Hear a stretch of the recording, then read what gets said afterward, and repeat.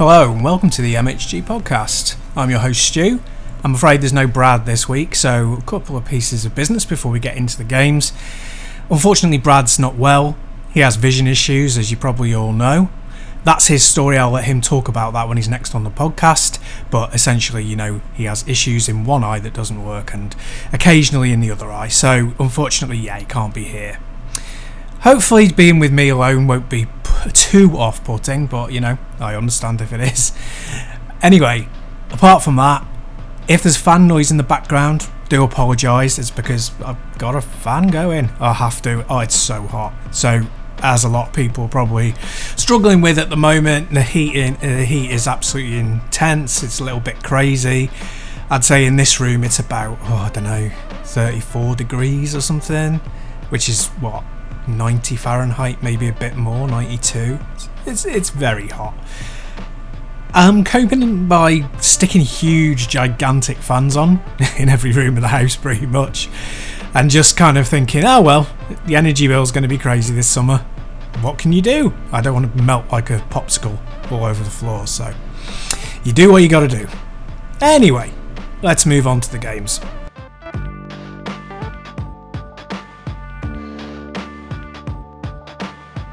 So first up this week, I've been playing a game called Bright Memory Infinite, which, despite its title, isn't a kind of ARPG, which is what it sounds like to me. It's a first-person shooter, and it's got a couple of twists in it. So the first major one is that it was developed by one guy, which is pretty impressive. It's a very, very attractive game. It's, kind of cross-generational in its looks. It doesn't do anything absolutely exceptional, but it does have ray tracing that you can switch on. If you want to have a look at how that works for different platforms, check out the Digital Foundry review of the game. I'll post a link to it. But essentially, one of its major quirks, one of its major sort of outstanding USPs is that you have some melee attacks, and it kind of makes it a little bit of a crossover game, kind of like Red Steel on the Wii all those years ago, or possibly like Shadow Warriors, because melee combat can be quite important. And you have your ordinary weapons, so you kind of have, what you'd expect, an assault rifle, a shotgun, a pistol, a sniper rifle, that kind of thing. They have secondary fire. You can beef all of these things up with using stats, using accumulated points that you get around the level. And you also have a telekinetic grab and push that's kind of like the one in Half-Life 2, but much more limited. And you also have a sword that also can be beefed up and powered up and give it extra abilities. Apart from that, there's occasional kind of, not scripted, but semi-scripted bits of using a grapple hook and things like that. And it plays very, very much like Crysis. Now, if you've listened to the podcast a lot, you'll know I'm a big fan of the Crysis series. Yep, I'm that one. I'm that single person. And so it had quite a few missteps, I think. The second one was okay, but a little bit too rote and linear, and it was also interrupted by stuff quite a bit. Sort of Q2EE style stuff, but more like press X to climb under this thing or hop over that thing. And there's a bit of that as well in Bright Memory Infinite. So it's obviously taken quite a few cues from that and from Killzone, which is another series that I really like that nobody else likes. So but despite it doesn't have a vast amount of assets. There's quite a bit of asset reuse. It's mainly from where I'm up to, and I've played for about 3 hours. It's got kind of lots of grasslands and then traditional Chinese buildings that you investigate, and the weather is singular. You're notionally at least investigating what's happening with a huge black hole opening in the sky, and it's causing the weather to go completely traumatic. So there's lots of rain and wind and all that sort of stuff, and that's kind of stuck on. Well, that's all there is so far in what I've played. But what they've done with it, what he's done with it, what the developer's done, makes it look really good. It's very appealing, and the character animation is good. The combat's quite chunky and hefty. I quite like that. There's some good movement options. So, when you sprint, you can do a slide, and there's you know, little bits of vaulting going on, and you can do a little bit of wall running, so for a little bit of Titanfall 2 influence, but it was much more scripted. So yeah, it's got a lot of stuff chucked in there. I think coming on to negatives, that's the main negative really. I think there's a little too much in there. I think that you can be stuck with a little bit of analysis paralysis when it comes to choosing a weapon, because there's not a great deal of variety between them, especially between things like the pistol, which is rapid fire apart from its secondary mode, and the assault rifle, and even the secondary modes are fairly similar. There's nothing going on there that's particularly revelatory, nothing new. You're certainly not looking at like Turok or Perfect Dark levels of inventiveness for your weaponry, so they can be a little bit bland, and being able to power up stuff like your telekinesis and your swords separately, you get a reasonable amount of points, but it's not obvious what you should put them into, and using all that moveset in combat is not fiddly, but it's like, I don't really understand what the priority is, you know? I think the balance around the weapons and the powers isn't perfectly delineated, and it's a little bit over the top, which I don't say very often because I love over the top action games, but it doesn't feel like it's got that unique kind of discipline that you'd see in something like Devil May Cry, which I know it's a third person game, but you know, that has a lot of variety between different types of weapons as well as superpowers. So yeah, it's very, very, very solid. It's very great as a tech demo. You know, it's for one person to have done it is quite momentous really, and very impressed on that level. Whether it's an essential purchase, I don't know, but I would say if you're looking for something to get for your console to show off the ray tracing, and you don't feel there's been very many games so far to do that, it's probably one for that, along with Ghostwire Tokyo, which I know is PS5 only. On the PC, it's very good, runs well. It's available on Switch, so it's been scaled so it works well on pretty much everything.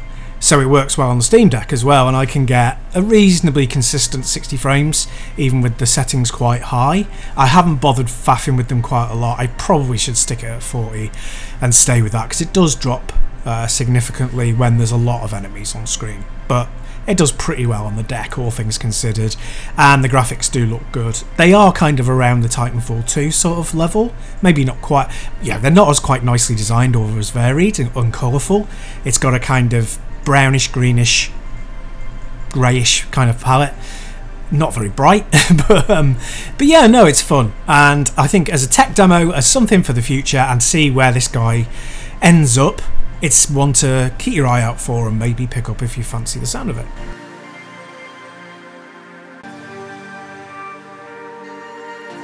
The next thing I've been playing is a game called Frogun, or Frogun. I think it has to be Frogun because it's about a gun that you carry around that's a frog.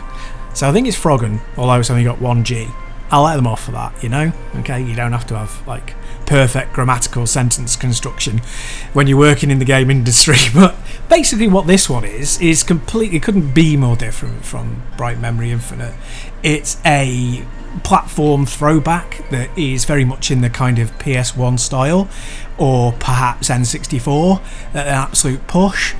So yeah, it's very charming and blocky in a deliberate kind of a way, and it's just a platform game where you navigate around this area, various areas, and you have to collect coins, and you have to do it in a certain, well, not a certain time level, there's no like time level restriction, but the quicker you do it the better. And really the best comparison as to what kind of game it is it's like Captain Toad Treasure Tracker, but it's a little bit more platformy and a little bit faster, and the camera is less rigid, so you still need to move the camera around to see the environmental obstacles like, you know, Mario 64, but it's a free camera and it doesn't sort of clash or get stuck behind walls, so that's good. It's quite simple looking, obviously, because it's designed that way. It has a lot of filters you can use that are, some of them are quite good. There's an arcade one, I think. There's one that makes it look like a CRT that's dying, you know. It's got big vignetting and curves around the edges. It's got a very, very interesting one called LED that makes it look like an old Lynx or Game Gear. Oh, that's pretty cool. But they're only kind of, little peripheral things. But there's some really good ideas. The first couple of levels are as you'd expect. You have your little frog gun. You can use it to both grab stuff and grab enemies and fire enemies at other enemies or against the wall to dispatch them. And you can use it as a kind of grappling hook to cross over certain sized gaps. What it brings in is, because the only other thing you can do is jump. What it brings in, like Captain Toad, is the environments change quite a lot. So you have a lot of platforms and moving sections and appearing and disappearing things that you might not know you can grab. Little quirks like that so that you encouraged to explore the level. And the quicker that you do it, the more points you get and the more coins you collect and all of that kind of stuff. And there are secrets and you have to collect those as well. Absolutely no surprises here whatsoever, other than the fact it's been very, very, very well designed for such a simple game. It's not brilliant, it doesn't bring anything to the table that you would go, oh my goodness, why haven't we seen this before? But what it does it does it very, very, very nicely, very pleasantly, and the levels are short enough so that you can just spring into them and spring out of them really quick. And another thing that I like is that if you fail, that's not a problem, and you don't have lives, and you can also whiz through each one of them if you want to and just complete them with rubbish scores and hardly any coins and all the things that I normally end up with, which is very little, but you've enjoyed yourself because you've done the main platforming part, so that's great. And goodness knows you can't compare it to things like Mario Odyssey or Super Mario 3D World. It's just not in anywhere near the same league by any stretch, but for a tiny indie game, it's quite a decent amount of time-wasted kind of fun. And I'd definitely say if playing that kind of Banjo-Kazooie, old-fashioned Spyro style platform game from back in the day appeals, but you want it with kind of picking off ideas from other places to make them into something a little bit, quite a lot streamlined, I would say, and sharp and nicely put together with a good solid technical base to it. The engine seems really solid, and I've not seen any dodgy clipping or jumps you think you should make that you don't, none of that. So if all of that appeals, I'd say pick it up. I'm not sure exactly what it's available on. I've got it on PC. It's very good on PC, obviously, and I've been playing it on the Steam Deck, and again, works perfectly, no problems whatsoever, just like Bright Memory Infinite, and it's flawless at 60 frames per second for the whole game. So if any of that sounds good, check it out. I'm guessing it'll be on everything, if not now then soon, and give it a go. The next set of things I've been playing are emulated games, and very specific types. I've been playing all of the Sega Model 3 games, well not all of them, but a good proportion. And you'll remember from podcast episode 100 where we did the Sega special that, obviously I love arcade games and I've played loads and loads and loads. And as many as I can get my hands on at the time, and as many as I could find in the arcades. And then ever since, I've dipped into them on emulation as often as possible, and I got the Model 3 emulator called Supermodel working on the Steam Deck without any problems. It's really, really simple, so I was really chuffed with that, and gave them all a whirl. And it's a funny board, so it came out in the late 90s. It was prior to the Dreamcast, but it was really, really expensive. It was a very, very expensive board to develop for, and was much more powerful than anything around at the time. Much more powerful than consoles, and more powerful than even high-end PCs. Lots of custom chips, all of that kind of stuff. And this is represented in the games themselves, which are still to this day, when you put them in a higher resolution, you bump the resolution scale up quite a bit, still look really good. And there are kind of not kind of AAA or even AA, but single A games that look only as good as this kind of thing, and they aged pretty damn well. But The interesting thing about it is obviously the games themselves rather than technology, and there are some really strange choices. Some of them are obvious and some of them really aren't. So the obvious choices are, there's the sequels. So there's Daytona USA 2, Battle on the Edge, which is very, very similar to the first game, as you'd expect, except better looking. There's Sega Rally 2, ditto. There's other sequels as well, so like Fighting Vipers 2, Virtua Striker 2, Virtual On 2, a lot of 2s. But there's a lot of, similar to the Model 2 board, there's a lot of kind of out there one-offs because they were playing into the style of the cabinet. And there's things like Get Bass, Sega Bass Fishing, which is a very strange one. Good, but strange. Spike Out, which never came to any home platform. Loads of them never came to a home platform. Only about 10%, well, maybe a little bit more than that, 20% of them, versus like 50% of the Model 2 lineup ever ended up coming out on home machines. And things like Spike Out were a really strange miss.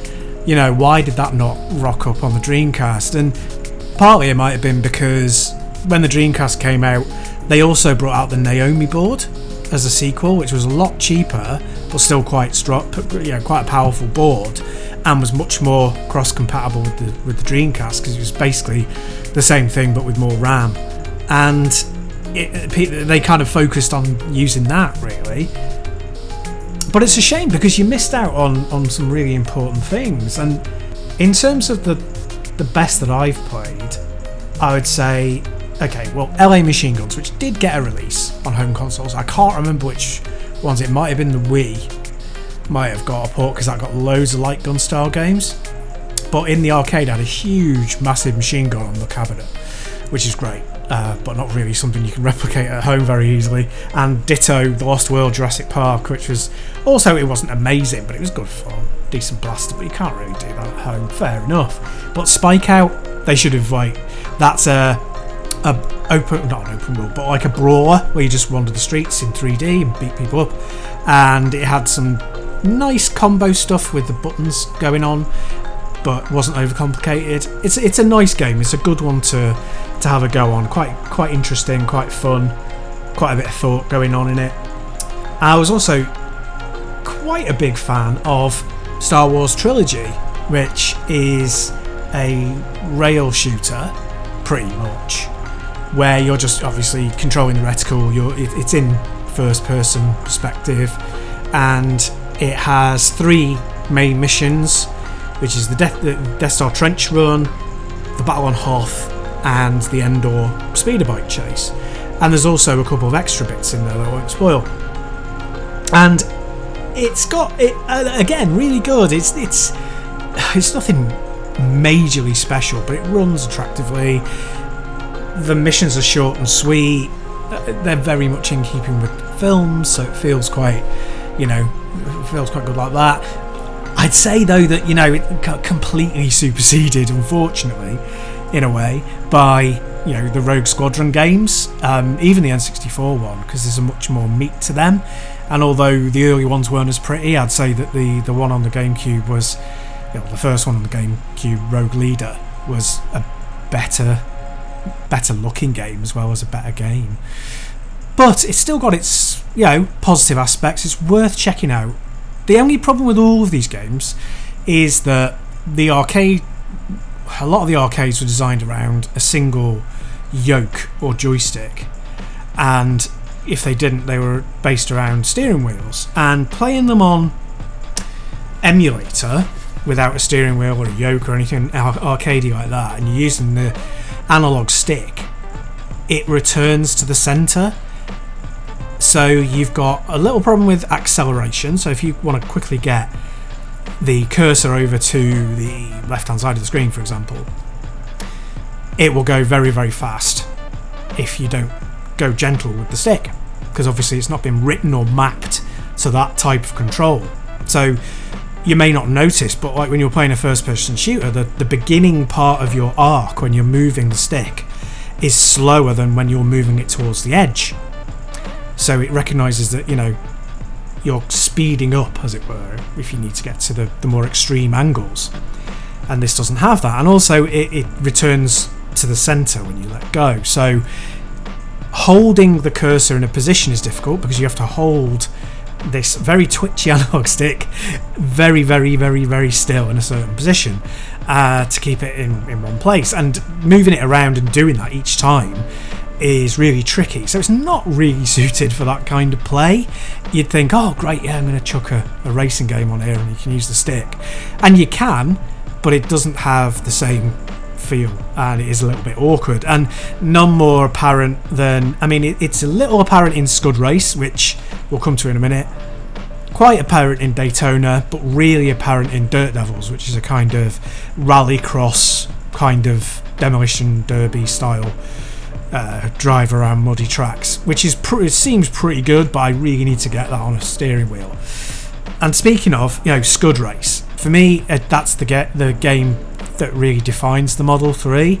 I think it's the best racer on that, even though there's Le Mans, which is good as well, and obviously Daytona, they're good, and a few others like the Harley Davidson game, can't remember what it's fully called, Harley Davidson Riders, and they're all okay, but Scud Race really stands out. And they had a couple of the stages from this game appear in the Xbox version only of Outrun 2006 Coast to Coast, and they're great tracks, and I think that's what really makes it stand aside from its competitors at the time, is that it's a Daytona style game, but the handling is different to make it more unique to itself, and the courses are really interesting and very, very good and require a lot of practice.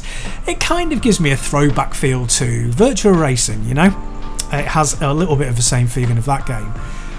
Not identical though, and all of the Sega games are modelled differently for how they handle and react so that they feel distinct. I would say if you have the opportunity, try all of these things out.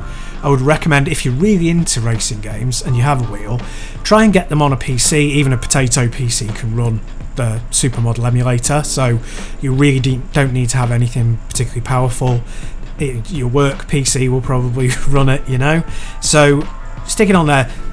Get your wheel attached and get it all configured. There's lots of guides online. Give it a go, see what you think. For me, some of the games were better than others. It's more still playing Model 3, playing Supermodel is more of a curio than it is a satisfying experience.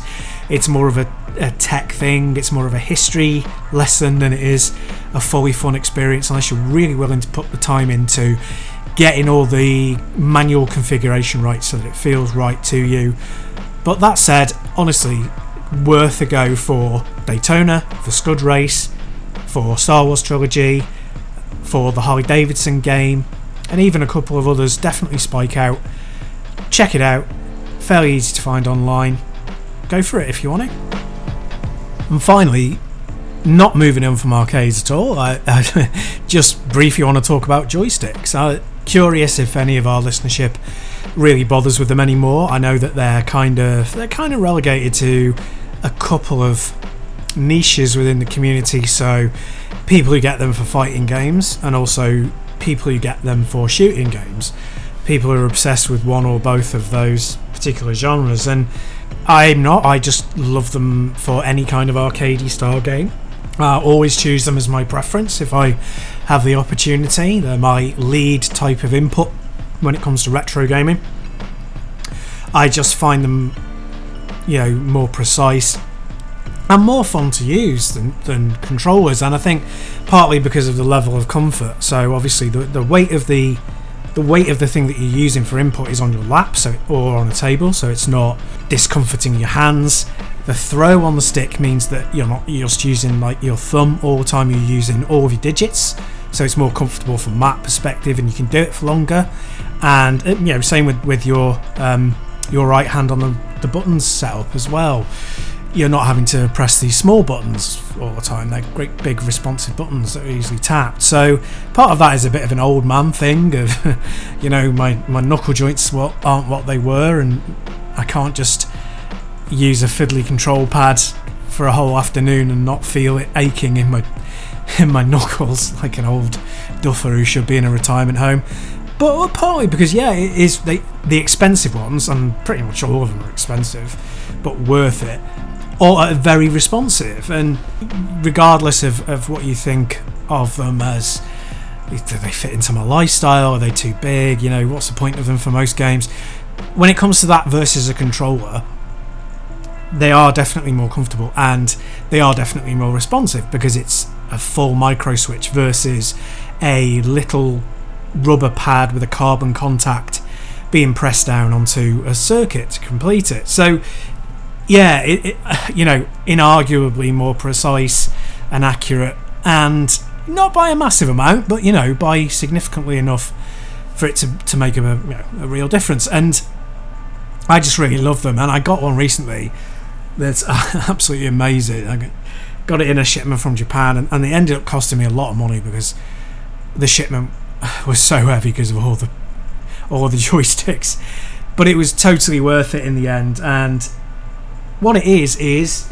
and this isn't the full name because I can't decipher all of it from Japanese, but it's a Gundam Extreme Versus for PS4, and obviously works with PC as well, and will work with PS4 and PS5. So it's a good one for going forward.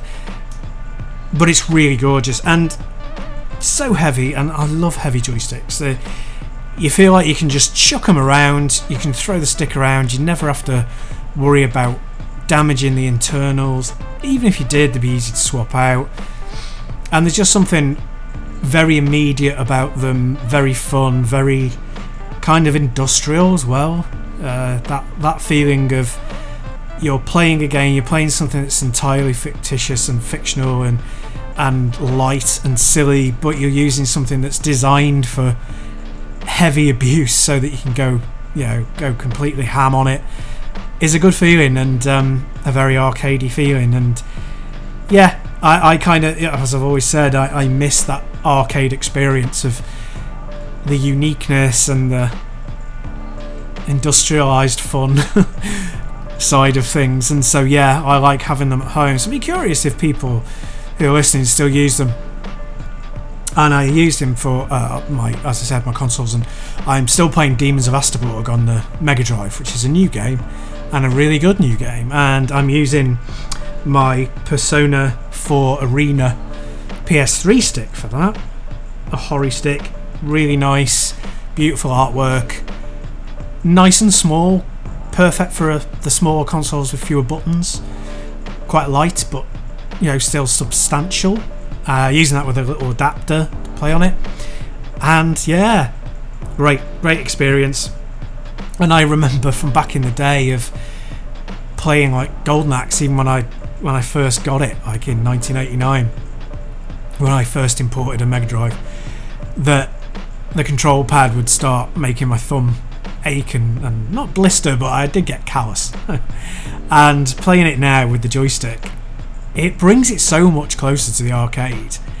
And as I say, it's not just the responsiveness, it's that industrial feeling, that kind of like there's these small sprites, they look like cartoons, but you're using this great big implement that they stick in the cabs of cranes and stuff to move it around, just because of the way that the arcades developed from the 50s onwards. Yeah, so it's a unique thing.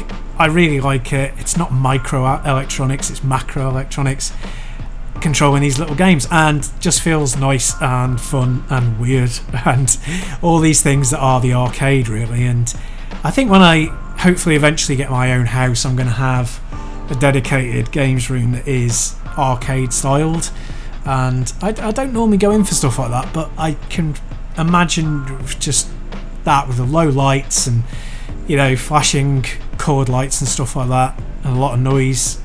Yeah, it feel like a bit of a cavern, like a friendly cavern. Anyway, that's all from me this week. We all hope that Brad feels better really, really soon, and that he's available to come back on next week, hopefully. In the meantime, follow us on all the socials, join our Discord, chat with people of like mind on any subject that you like, and in the meantime, stay safe and stay sane.